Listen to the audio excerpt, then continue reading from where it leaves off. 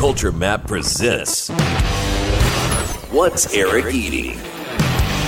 From the Gal Media Studios in Houston, Texas, here's Culture Map food editor Eric Sandler. Welcome to What's Eric Eating, Culture Map's weekly podcast that looks at all the news and goings on in Houston's bar and restaurant scene. I'm your host, Culture Map food editor Eric Sandler. Joining me as my co-host this week is Nathan Ketchum, a local restaurant consultant and the former owner of Samba Grill. Nathan, welcome back to the podcast. How are you?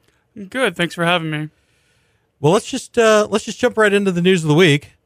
Obviously, the big news in the food world isn't restaurant related, and it isn't directly connected to Houston. But on some level, I feel like we wouldn't be doing our jobs here if we didn't talk about it. Which, of course, is that Amazon has agreed to buy Whole Foods for almost $14 billion. Nathan, are you a Whole Foods shopper? Are you excited about this change?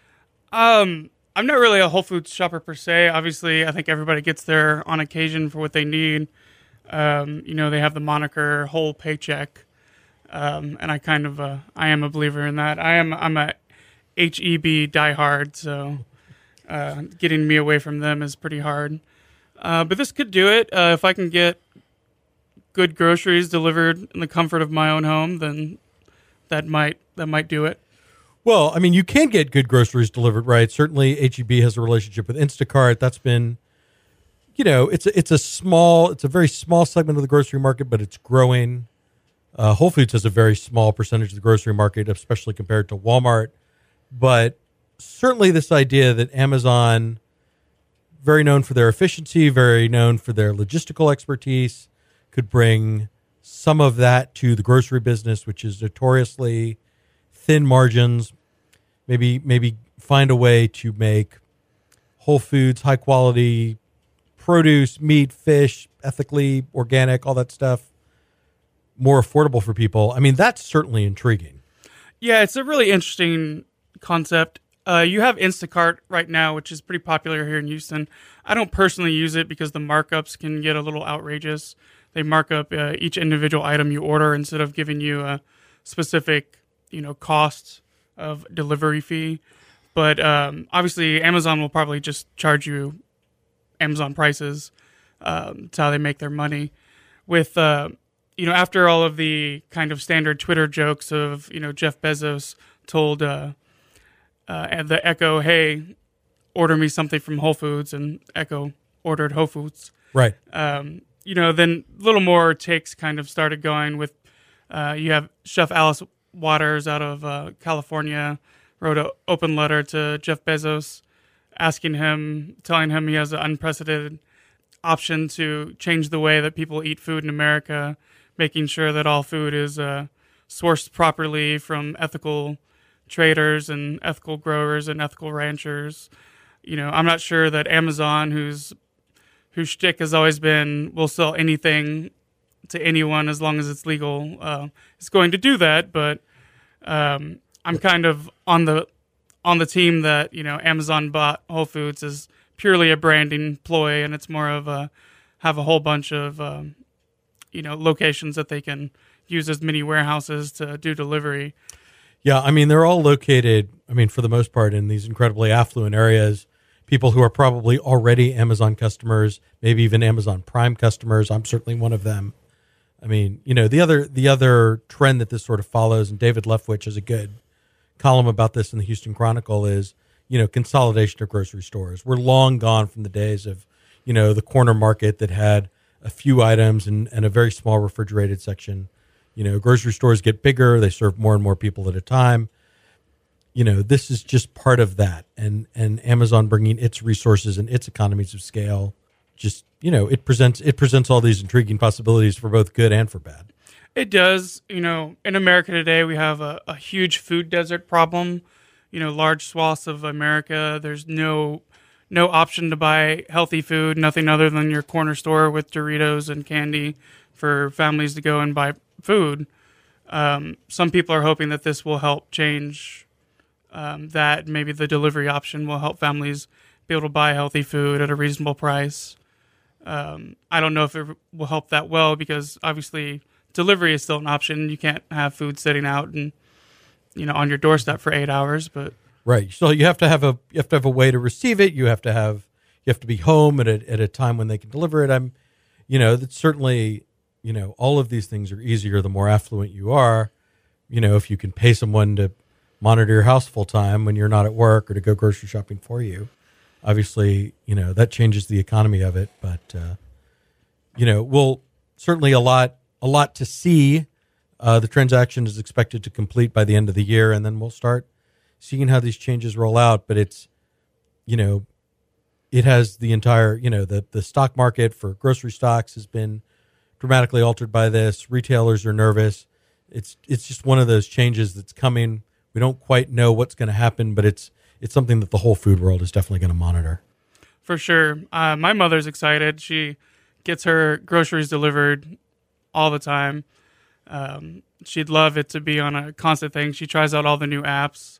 She used somebody new with HEB recently. She ordered 10 bananas and she got 10 pounds. So she was that's a lot of bananas. Telling that story, I think 4 or 5 times over Father's Day weekend. All right, well, let's move on. Seems like every week we have a new out-of-town-based restaurant concept that announces plans to come to Houston. This week it's Ascension Coffee, which is an Australian-style coffee shop from Dallas. They are the first announced tenant for the Heights Waterworks project, which is Braun Enterprises development on 19th Street that's going to bring at least 4 new restaurants to the Heights. You can read comments from the owner in my article on Culture Map. But the one thing that struck me as interesting was that he said that he feels like Houston is still kind of underserved for coffee. If you think about Montrose, just in a very small area around Westheimer and Montrose, you have Blacksmith, Southside Espresso, there's a Starbucks, there's Siphon Coffee, there's Fix, there's a Mercantile. You have this high concentration of good quality coffee in a very small place, and there really isn't another, and they're all thriving seemingly. And there really isn't anything else quite like that in the rest of Houston. So Nathan, my question to you is, does the Heights seem like a reasonable place to try this next?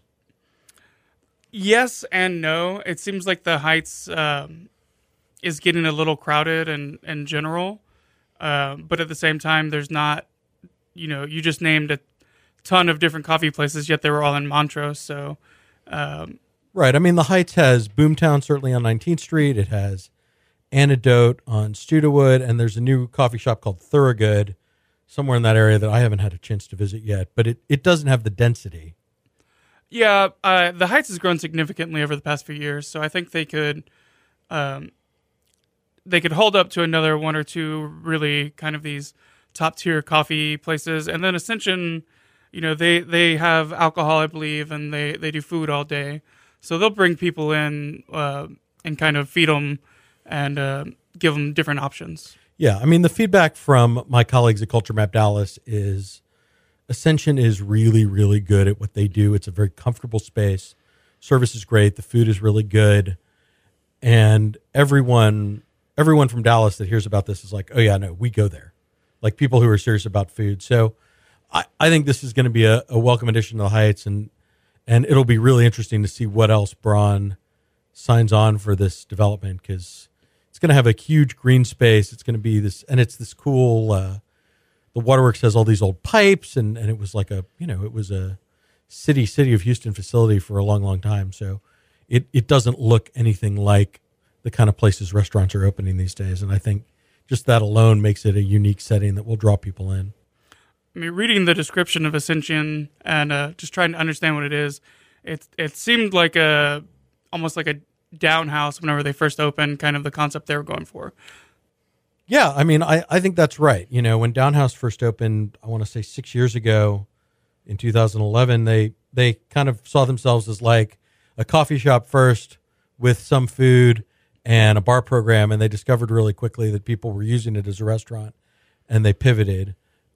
Ascension at least kind of knows that people are going to use it as a restaurant, but they do the coffee shop stuff kind of first and foremost. So they roast their own beans. The owner, Russell Hayward, sources them from around the world.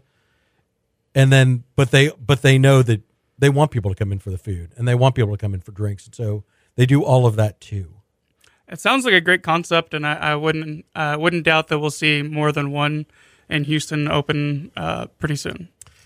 All right, and then next up, this sort of touches on a local story. It relates to certainly one of Houston's most prominent restaurateurs, Tillman Fertitta, the billionaire owner of Landry's, has purchased an interest in the EMM Group, a New York City-based restaurant group that operates a seafood restaurant called Catch in both New York and Los Angeles. This is, I mean, if I called it a clubstaurant, I think that might not be a very nice way to describe it, but it's a restaurant with, a significant nightlife component, a rooftop patio, a major focus on drinks, shareable plates, but it turns out the food is actually pretty good, at least by reputation. There's a somewhat snarky New York Times review of Catch from a few years ago where the reviewer is basically forced to admit that I expected to hate this and it was better than I thought it was going to be. Yeah, Catch is a kind of part of the new growth in restaurants where it's not only about the scene, celebrities. It's a 3-tier restaurant with a big giant rooftop patio, loud music, beautiful people, lots of celebrities, but hey, the food happens to be really good.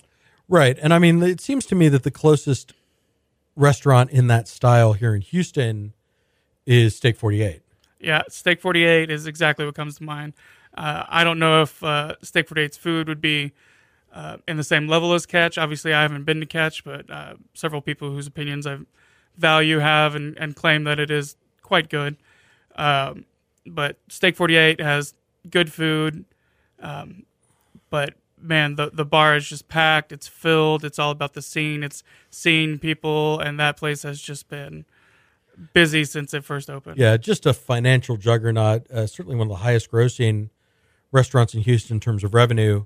Chapman and Kirby and Ito is going to give this a shot with explicitly, it's a couple of former club owners that are behind it. They're going to have a DJ after 10 o'clock on Thursday, Friday, and Saturday night, stay open till 2, serve drinks, but they also want to have that restaurant component. Tillman Fertitta told me that he thinks this is the future of fine dining, that millennials don't want to necessarily get dressed up and, sit still for 8 courses or, I don't know. Nathan, how do you feel about this? Is this, if you were going to open a fine dining style restaurant in Houston in 2017, would you want that kind of lively club atmosphere as as one component of it? Personally, no, but that's, but I mean, hey, you can't deny that Steak 48 is going to make all of its money back in 1 year and profit. So, and that's just a very, very rare thing to do. Yeah, and we're going to get Tillman Fertitta's take on this when he opens Mastro's. It's another upscale steakhouse on Post Oak. Well, no, on 610 at the new Post Oak mixed-use development that he's building. And we'll find out pretty quickly, I suspect, whether Houston can support 2 high-flying, nightclub-influenced, cocktail-oriented steakhouses. Yeah, within a mile of each other. Yeah, but I mean, just looking at the parking lot at Steak 48 on any given night, they're making it work. They could do half of their sales right now and still be fine.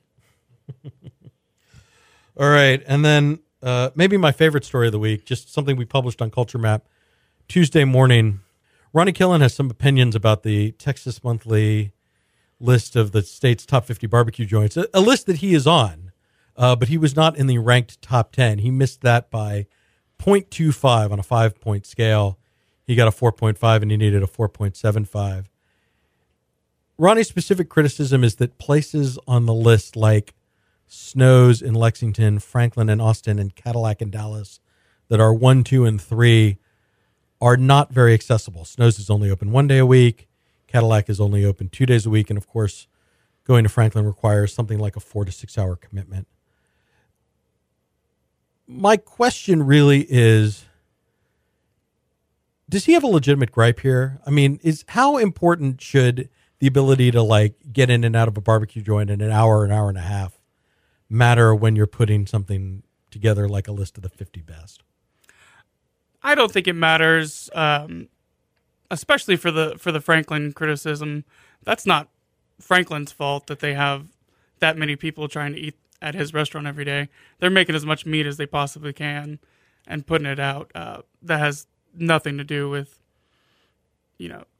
with Franklin's. Snow's maybe he's got a point there. They're only open for 1 day a week, and it's much easier to make high quality if you're only smoking once a week.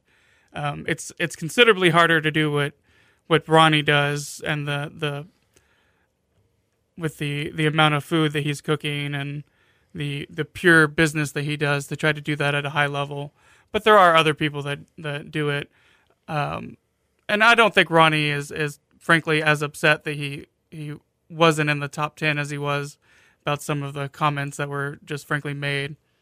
Yeah, I mean, I think his other beef is that the restaurant is, quote, lacked soul. Or no, it was, I think the specific quote is, built for efficiency rather than soul, which it's a little bit, in a list that's designed to single out the 50 best barbecue joints in the state, when we have hundreds and hundreds of them, seems a little bit snarky. It's incredibly snarky. I don't see how Tejas, Regal's, Corkscrew has any more soul than Killen's. So that, I mean, you can argue the merits of the food all day long, but the soul comment seemed very out of line and frankly makes no sense. Yeah, I mean, it's a converted school cafeteria. It's kind of decorated in a retro style. It's not a stylish restaurant, but it's a perfectly comfortable one. I mean, it's one I've certainly eaten at many times over the years. I don't even know that I guess I like soul with older joints. I mean, when you walk into Louis Mueller and the walls are smoke stained and it feels like it's been there forever because it has been, that it opened in the 1930s. I mean, that's different, but in a suburban American city like Pearland, who cares? I'd agree, but they didn't complain about soul on any other restaurant that was built in the last 2 years that doesn't have smoke stained walls or. Right. I mean, does the pit room have soul? Like, it was a porn shop. Yeah. There's fake wood on the walls. Does that they play country qualify? music? Is that right? And then they made a comment about his brisket being dry. Yeah, I've never had dry brisket at Killen, so I can't speak to what other people's experiences are. But he has switched to a Snake River Farms Wagyu Angus blend, so that should pretty much be the end of that. Well, if his brisket was dry, would he get 4.5 stars out of 5 stars? That seems a little disingenuous. Right. I mean, we devoted a whole episode to the Texas Monthly Top 50 a few weeks ago with our friend Michael Fulmer from the Houston Barbecue Festival, so I don't want to rehash that conversation, but Killen's gets the details right too. The sides are good, desserts are good, the line moves quickly. This is a restaurant that I think got a little bit snubbed by Texas Monthly, and I think Ronnie's earned the right to pop off a little bit when he wants to. Ronnie's the most popular chef in Houston. He can pop off all he wants. It's not going to hurt him. It'll probably just make him popular. If anything, the 2-week wait at STQ is going to be 4 weeks now, and I won't be able to eat there for an even longer period of time. Yeah, I mean, right. His other restaurants are doing very well. He talked about in his comments in my article, he talked about the fact that the barbecue restaurant does on the weekends $35,000 in sales a day, which is really just astonishing. I mean, so like he said, as long as he's got a line, as long as his food is making people happy, then who cares what Texas Monthly thinks? Yeah, he was in the top 50. I'm sure he was on the outside of the top 10 looking in, and for the amount of food that he does, that's a very good accomplishment. I think that wraps up the news of the week. We'll be right back with our restaurants of the week. Stick around. You're listening to What's Eric Eating?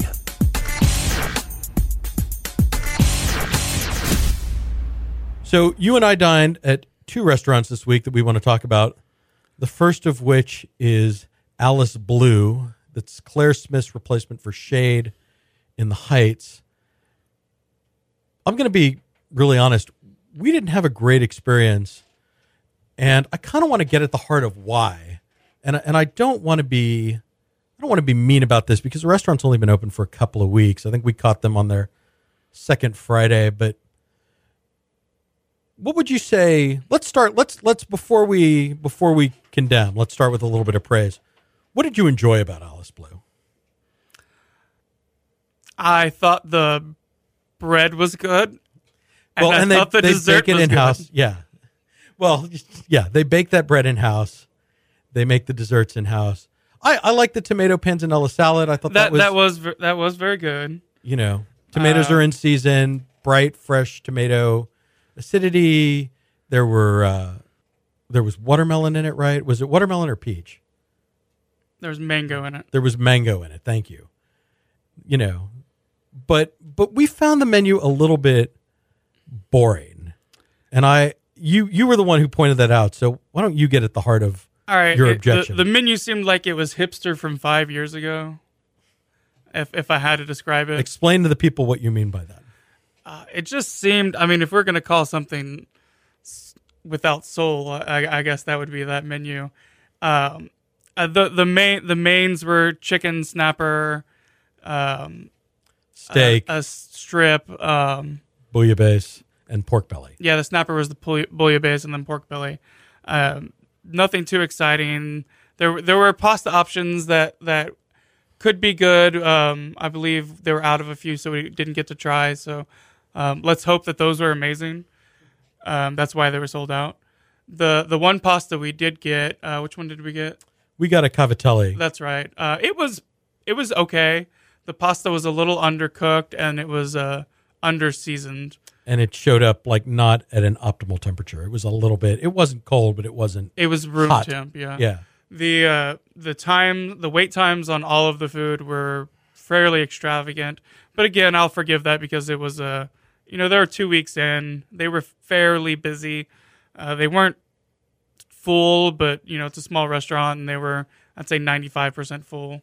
Yeah, I mean they're certainly busy. We had a beef tartare dish that we liked that had all the classic. It had the capers in it. It was very caper forward. Good quality beef. All that stuff came through. It's got a great beverage program. The beverages were the best part of the restaurant. Yeah, Sean Jensen, formerly of Public Services, They're very passionate. Yeah, super knowledgeable guy about wine and whiskey and beer. I mean, just a really knowledgeable, really friendly guy. So it's possible to have a good experience there. It's just, they're kind of going for the sophisticated neighborhood restaurant thing. I think Riel, I think Nobi's, restaurants like that are a little bit more innovative in their cuisine, still offering that kind of casual, atmosphere where you could go there once or twice a week and have a good meal. But at the end of the day, we paid $120 before tip for dinner for two, and I only had one drink. And that just felt like a lot of money for what we got. Yeah, if all of the food had just really been spot on, then we wouldn't have been complaining. So true, it may have just been some slight execution errors, stemming from the fact that they're 2 weeks old. So, yeah, I mean, I'm not writing Alice Blue off.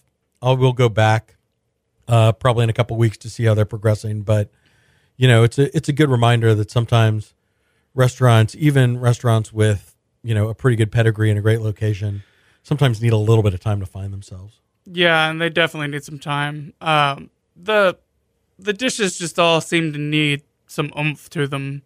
They seemed a little boring. I guess it's just the best way for me to describe them. And I know that doesn't help the listeners here at home, but if you ever try them, you might understand. All right, we had a better experience at a feeling a little bit stung. We wanted to go super casual, super classic. So we went to the new location of Doc Coffee Shop, the Pappas family restaurant, their diner. They've opened a new location on I-10 East at Federal Road in the location that used to be Pappas Meat Company. Nathan, how would you say Dot did at satisfying your craving for chicken fried steak?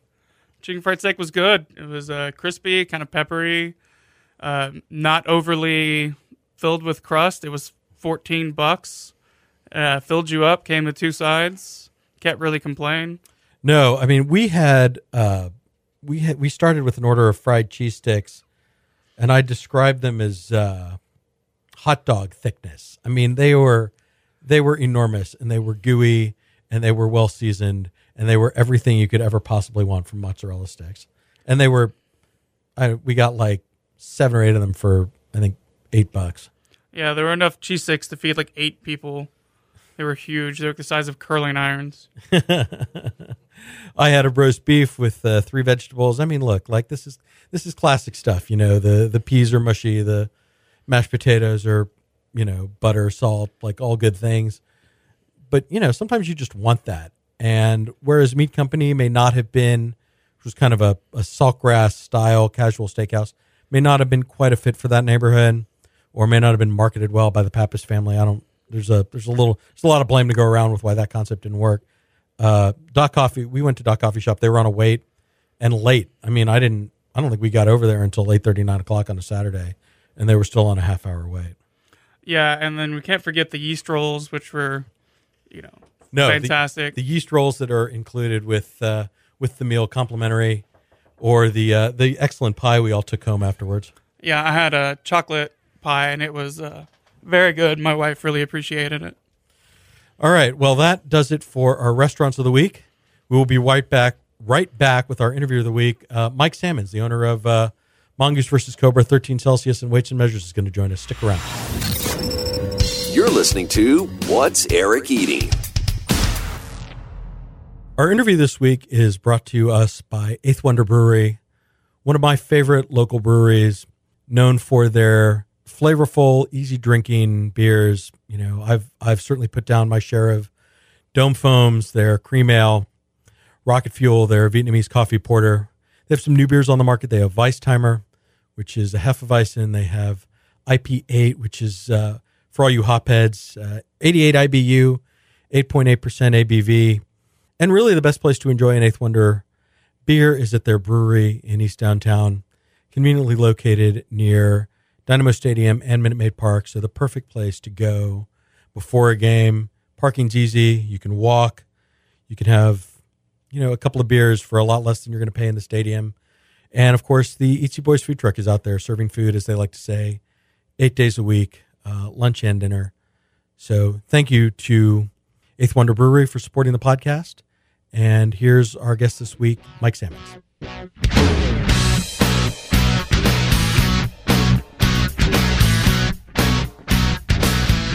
My guest this week is Mike Sammons.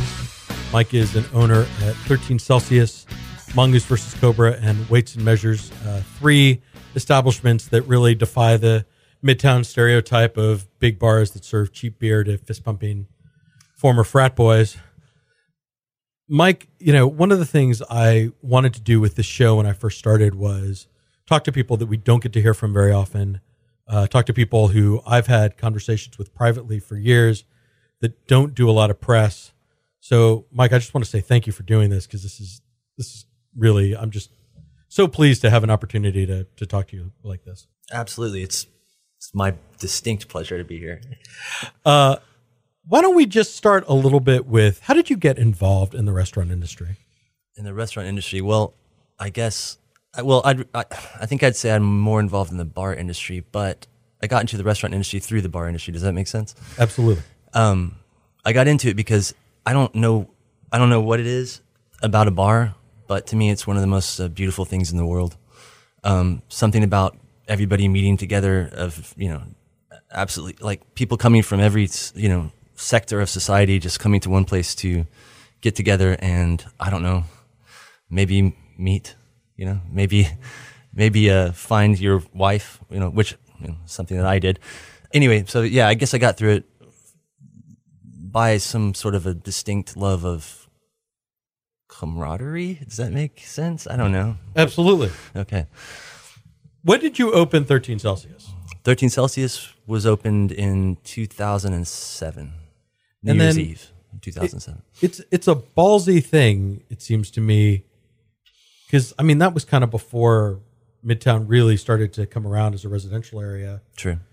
You know, you were one of the first people to take these, you know, an older building and renovate it instead of tear it down, which we've seen more of, certainly downtown. That's been a trend, but at the time it seemed sort of revolutionary. Well, what was it? Thanks for saying that. That's nice of you. What was it like in the beginning, kind of building that, you know, explaining to people what a wine bar is and kind of building that audience? Well, first of all, I have to say that none of that would ever have been possible if it weren't for my business partner, Ian Rosenberg, who had the vision in the first place. He found an old building, that really should have probably been razed to the ground, and had an idea to make something else out of it. Fortunately, we met and talked about it. At the time, there was literally nothing there. In fact, even streetlights were not around, so it was just dark. And when we opened 13, it's like, because there's just a bunch of windows, right? So it just illuminated that entire area right there, right? So yeah, there was nothing there. We were talking about I'd see maybe 4 customers a night, That was before. I feel like that was that's almost more than a decade ago. I feel like that was back when people really didn't even understand the concept, but they did eventually, Right. I mean, you were serving, smaller batch wines, you weren't serving big California cabs or oaky Chardonnays at a time when, I think those trends were coming towards Houston from the coast, but maybe hadn't hit here quite yet. Yeah, that's right. Yeah. I think a lot of people credit 13 with, kind of changing the way that Houston thinks about wine. I think that's probably a fair assessment. Yeah. How did you develop that passion for wine? What got you into this mode where you could kind of share that with me? Okay. I've actually been asked this question a lot, and I've never really given a good answer. So I'm going to try to give a good answer right now. And I've been thinking about it actually. And I think what it was, so I spent some time in Italy, right? And, there, the Enoteca or the wine bar is kind of, ubiquitous, right? It's all over the place. But so I was going to those as not even really realizing what I was doing, just going to meet friends or whatever, And then one time there was some weird parade, right? And I bought a bottle of wine from a Enoteca and brought it to the friends that I was meeting. And they were like, this is the most, and we opened the wine and we started drinking it in plastic cups or whatever. And they're like, this is the best wine I've ever had. And I was like, I don't know, that's kind of interesting. I just selected something that I thought was weird, unusual. It was like a strange Brunello, that I'd never heard of. And I just like, this will be interesting. And they loved it. And I just thought there's something magical about that. Not to get overly sentimental. Get too romantic about it. Yeah. But I mean, but certainly, 13 does have that romantic quality to it. It's a great spot for dates. I know the Houston Press had a little bit of fun pointing out that it's a popular place for people to have Tinder meetups there. Yeah. But I will say, the staff, to their credit, Adele and the whole rest of the team, they do a great job. Absolutely. Managing that environment. Yeah. And, sometimes they get a little annoyed because there's a lot of necking, right? There's a lot of smooching around there. But to me, I'm like, well, at least they're not fighting. If they're not fighting, then we're doing all right. So I encourage that. Dare I bring up Marfrella's, Yeah, no, absolutely. I was just about to say, are you the new kissing bar? Yeah. I hope so.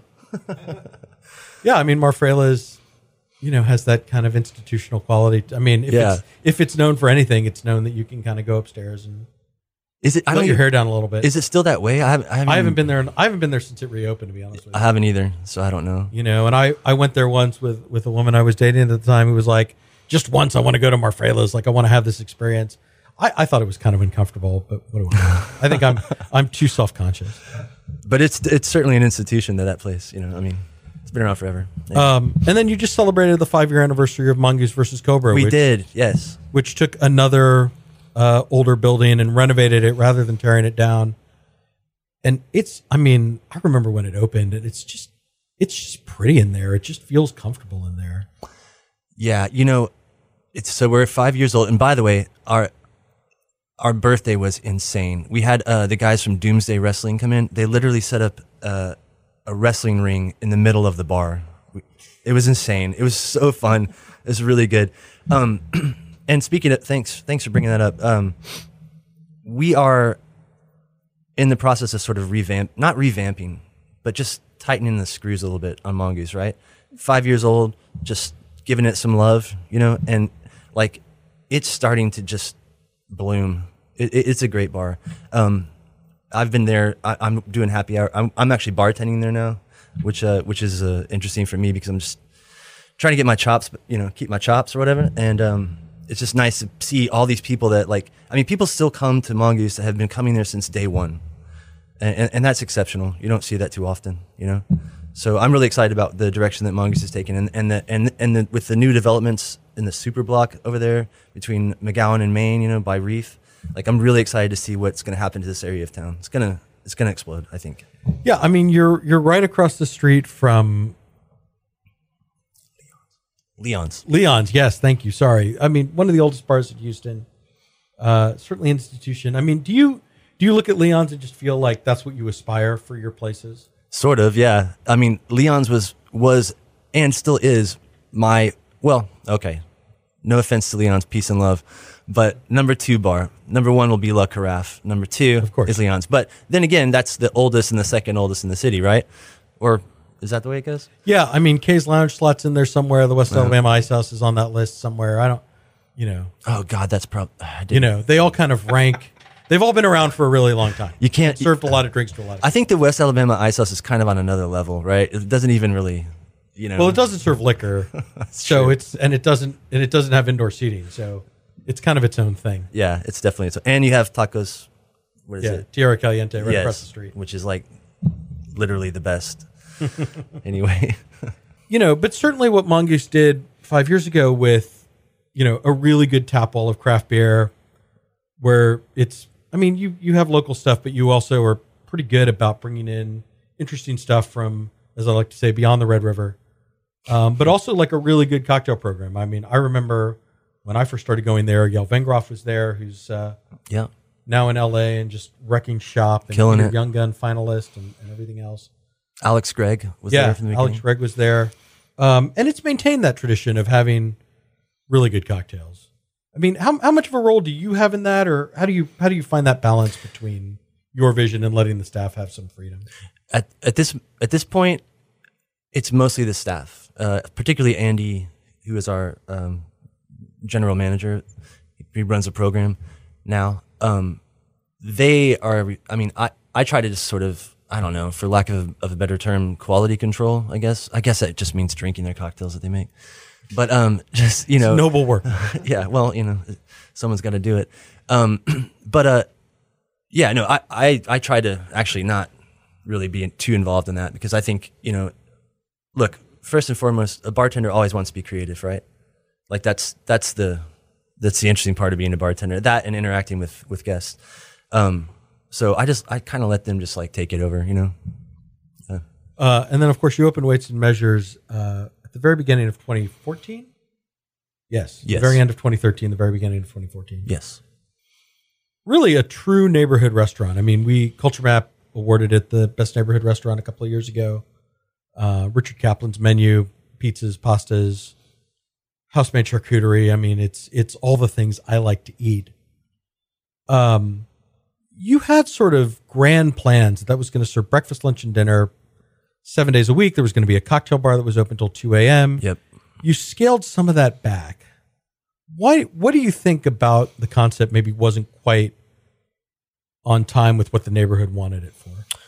That's a good question. Here's the thing. I think that in this city, fundamentals are important. You got to get everything right. The weird thing about this town is that people are aware. They are savvy. If everything's not perfect, they know. You can't fudge it in this town anymore. Especially now, there's so many new restaurants and so many new bars opening, and everybody's trying to do the best job possible, and they know now. So, I think trying to do everything at one time is not a mistake, but let's just say overly ambitious, So what we did is we toned everything down and we focused on doing what we know how to do and doing those things better. And now, to be honest, I kind of took a step back and tried not to be too involved with Weights and Measures for a little while. But I've been back recently and I've eaten dinner there, and it just killed. It slayed. I mean, it was I was just super impressed. The chef is just knocking it out of the park, and his team is just doing stuff that I've never expected before. So I think by toning it down and basically getting back to fundamentals, we've actually improved, which is interesting to think about, you know?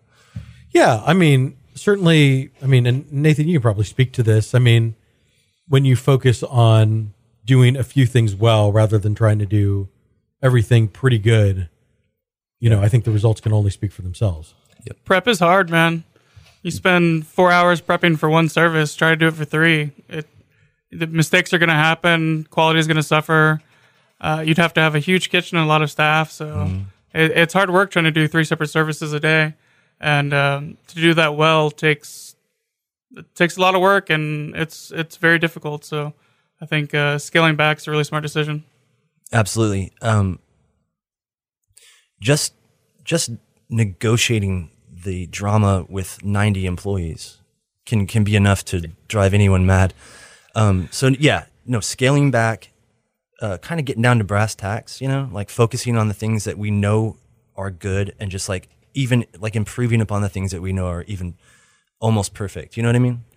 And That's the key, I think. You see all these places with the Cheesecake Factory menu, 200 items, and you wonder why the food's not good. It's because they have 200 items. There's no way they can make every item that good when, I mean, no one in the kitchen knows how to make every item. So exactly. Yeah. That's a good example, by the way, because I've seen that menu and it's like, there's like 100 items on that thing. It's Asian crazy. pot stickers and pot roast and tuna tartare and linguine. Yeah. They have 10 Asian things and 10 Italian things. It makes no sense. It's insane. So kind of big picture. I mean, where do you better than most, I think, have seen the city evolve as a bar destination, as a culinary destination. I mean, what's your sense kind of where we are right now as a city? I mean, it seems like a kind of an ongoing theme of this podcast is, what's next? Is there room for the little guy, or are these big restaurant groups that are coming from out of town kind of taking over? Okay. When I first started bartending here in Houston, right, there was maybe one bar in the city that could make a Negroni. And we're talking like 15 years ago. Okay. Now every single bar worth its salt can make a Negroni, right? And if they can't, every person in this town can probably tell them how to make it, right? So that alone is like, that explains the arc, the direction that we've taken, since then. Also, every cocktail bar that pops up is trying to just like impress everybody, right? And so we're getting really, really complicated. I've noticed the trend is that I think people are getting back, just like I said with weights and measures, I think people are getting back to fundamentals. You can't mess with, the highest selling cocktail at Mongoose versus Cobra is an old fashioned. And I feel like, don't quote me on this, but I feel like Bobby Hugel just put out something that had like all of their like top selling cocktails. Yeah, and I think it's an old fashioned. Yeah, I think it's an old fashioned too. So the most quintessential cocktail, right? Second only to maybe like a martini, So I don't know. I think we've sort of gone as far as we can, and now we're sort of coming back to basics, I think. I mean, do you look at, for lack of a better, some of these patio bars? Do you feel like that's a sustainable trend? Do you go to a place like Axelrad or Wooster's Garden and kind of wish you had an opportunity to put your spin on that? Absolutely, yes. Especially like in the month of March when the weather is like perfect in Houston. Otherwise, I don't know. Like today is a scorcher. Yeah. Yeah. It's to the point now almost where it's like, when it rains or when it's really hot, it's like, where do you even go? It's like, I wind up at Grand Prize because it's the only bar, or Mongoose, I guess. There's only so many places that are like, make good cocktails and are inside. That's true. You did bring a case. What's in the case? Yeah. So I can't come and do this with you without bringing you a gift. So actually I brought you a selection of 3. So you have to choose. This is the interesting part. Okay. Do I have to choose before I open the case? No, we'll open the case and then you choose. Okay. So all right. So this is from Mongoose versus Cobra. Actually, we've had it there for a while. This is my grandfather Haskell's old highball case. Oh wow. Saturdays and Sundays he would bring this thing out. stocked as such. So let me just describe this for our listeners. This is a leather case with 3 bottles in it: a bottle of Topo Chico, a bottle of Old Grandad whiskey, and a bottle of chartreuse, along with 2 small metal measuring cups, 4 large metal drinking cups, and a metal plate. Yeah. So am I choosing either chartreuse or Old Grandad? Well, let me break down the history real quick for you. Okay, right? please. So Saturdays and Sundays throughout. So I would always spend the summers with my grandparents, right? And Saturdays and Sundays, he'd break this thing out, and like he'd start. I'm not kidding. At like 8 a.m, and once an hour, he'd mix himself a new highball. And I as a kid, I just loved the way, like when he opened the case, the way it smelled. You know, like the sound of it, like all of it. I just love so much. So anyway, I thought I would bring you his selection and let you choose one of the 3. Oh, well, I guess I will go with chartreuse. I knew you would do that. I like chartreuse. It's a little bit spicy. It's a little bit, I don't know, bitter's not quite the right word, but it's very aromatic. It's one of the best things in the world, in my opinion. Yeah, it's one of those kind of, it's made in France, right? It's made by monks.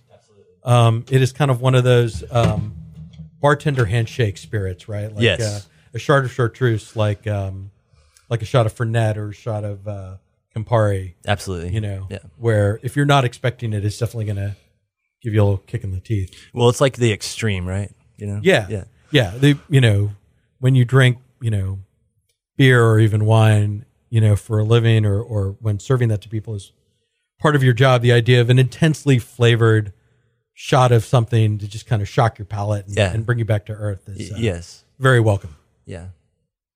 So are you serving highballs? I thought I saw a promotion on social media that you guys are doing something with these. We definitely have before. Actually now at Mongoose, every Wednesday I feel like the fundamentals, right? So every Wednesday now we're doing this thing where we pick like one classic cocktail. I'm talking like, like we'll do like a Manhattan, a gimlet, a straight up gin martini, just a classic highball, like, fundamental, classic cocktails. Anyway, every Wednesday at Mongoose we're doing that. And they're like, they'll cost you like a song. So it's a pretty good deal. And I know that you're not quite ready to talk specifically about your future plans, but you are working on some stuff. I definitely am. I just, I've moved to the east side, like east of Ida. Yeah. Over there, Harrisburg. And I am in love with this neighborhood. So, I'm definitely working on a concept over there. Still working out logistics, still got some time, but focusing a lot on this. Look, everyone's moving to that area. There's so much going on over there, and yet still, you can't buy a bottle of wine and take it home for dinner in that neighborhood. So something's got to change.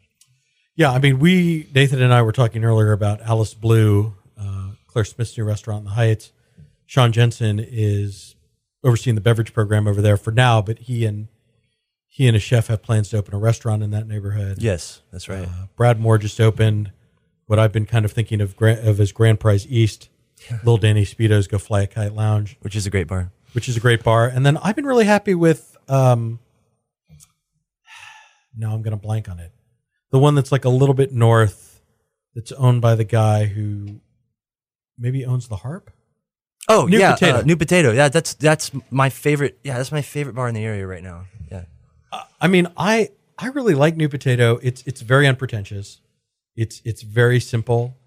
It's got that great patio, and it's got a wonderful view of the downtown skyline. Absolutely, it's awesome. You can go out there, and you're almost like in another world. Yes, radio friendly vocabulary, please. Yeah. And it's got that, you can see that great HTX sign that's on that building over there. Do you know what I'm talking about? Yeah, I think that's going to be part of the East River development that Midway's putting together. Yes, yeah, I think so too. But that bar is great. Love you, the New Potato. Shameless plug. Are there any other new places that you've been to recently that you're kind of excited about? Well, to be honest, I don't get out that much, but I'm excited about Voodoo Queen is reopening. I'm excited about that. We'll see what happens there. It looks like they're kind of expanding. Yeah, they took the laundromat next door, as I understand it. Yeah, exactly. So I'm interested to see that, especially because, you know, it's in my neck of the woods. What else new? I don't know, to be honest. God, I'm out of the loop. I'm just so focused on the east side right now. Yeah. What about the east side makes it seem like it's, I mean, because you did kind of pioneer, I hate that word, that's a terrible word, but you were among the first entrepreneurs to see some opportunity in Midtown. Do you feel like the east side is kind of where Midtown was 10 years ago, maybe? Sort of, yeah. Actually, some people don't really agree with me on this, but I think that the east side is a lot like the Heights was 20 years ago. When I first moved to Houston, I lived in the Heights, and it was like, you know, you could walk down the street and you'd literally pass by like basically a mansion, and the next door would be like a shack with like chickens running around, you know, and that's what the east side is. So I don't know. There's a lot of space. There's a lot of buildings that are derelict and or just straight up abandoned. So I see a similarity there. You know? And so you're looking for the right space for a new bar, probably? Definitely, yes. Maybe more than one. At least one. Let's put it that way. We'll start with one. All right. Well, Mike Sammons, thank you. We've tried something for the last couple of episodes that I call the lightning round. Are you in? Are you just 5 questions, irrelevant topics, short answers? Totally in. Yes, all right. Of course. Oh, goodness. Oh, what's the first restaurant you worked at? The first restaurant I worked at. You mean like a real restaurant? I mean, however you want to answer that question. If you flip burgers at McDonald's, I'm in. Okay, I got it. It was a place called Cindy's in Corpus Christi, Texas. Yeah. What did you do at Cindy's? I was a waiter. What's the first concert you ever went to? Poison. Nice. Did anybody open for Poison? Brittany Fox. Nice. The best new restaurant that you've tried recently? Oh, you know what? Andy's. Andy's Cafe. I'm not just trying to go on the east side, but really, I love that restaurant. It's so good. It's so good. I mean, they have this one ceviche dish which has like walnuts and sesame, like oil. It's amazing. I love that place. Nathan is nodding in agreement. He used to work with David Guerrero in the Samba days. Yeah, he's a great chef. Favorite Houston sports figure? You know what? All right. I know you're not a sportsman. I'm not really. I don't really watch the sporting matches too much, but I recently sort of ran into Craig Biggio, which was interesting. And he was there with like, I don't know. I think he'd like. Well, all right. Full disclosure. I went to Topgolf. And that's your favorite bar in Houston? Yeah. Well, it's a little out of my range, but yeah. But he was like golfing with like a bunch of kids, sort of like the bay over, you know, and he just seemed like a really nice guy. I don't know. He was cool. Yeah. No, I got the chance to meet Craig at a media event for his sports bar at the Marriott Marquis, and I really enjoyed it more than I thought I was going to. He just seems like a solid dude. I don't know. Yeah. An honest guy. Yeah, honest guy. Nice guy. Yeah. All right, last question. Where's your favorite place to get tacos? Well, I got two. And I can can't have two. I can't pick one over the other. Well, as we've discussed, and we've tried to coordinate a meeting, Taco Nazo, right, on the east side. But then number 2 would be, the Alabama Ice House and Tierra Caliente. Yeah, you can't. Just tell people a little bit of Taco Nazo, because I feel like we hear a lot about Tierra Caliente, but Taco Nazo may be a little under the radar. Well, Taco Nazo is on, I want to say 17th Street, but I'm probably totally wrong. But it's just a trailer. Or not a trailer. It's like a truckish trailer. I don't even know how to describe it, but they've like sort of built a small kind of patio-ish situation, which incidentally is right next to like some strange Mexican cantina, which I know opens, but I've never seen it open. but I know it's open because when you look through the windows, you can see like the remnants of like a party, right? So I don't know what it is, but anyway, it's right next door to that, and like they serve. You got to order properly, right? You got to. This was introduced to me by my friend Sam English, who took me out there. But you got to order like one plate, and that's like it's like the fajita plate, right? But like they serve you like when you get it, there's like a roasted whole onion, you know, and like garlic, and they give you like cilantro and all. It's just gorgeous. It's absolutely so delicious. We gotta go. We're going. we're going. All right. Mike Sammons, thank you so much for joining me today. My pleasure. I really appreciate it. Nathan Ketchum, thank you. Appreciate it being here. As always, you can subscribe to the show on iTunes. Please rate us and give us a comment. But like Katie Nolan says, only if it's 5 stars and only if it's nice.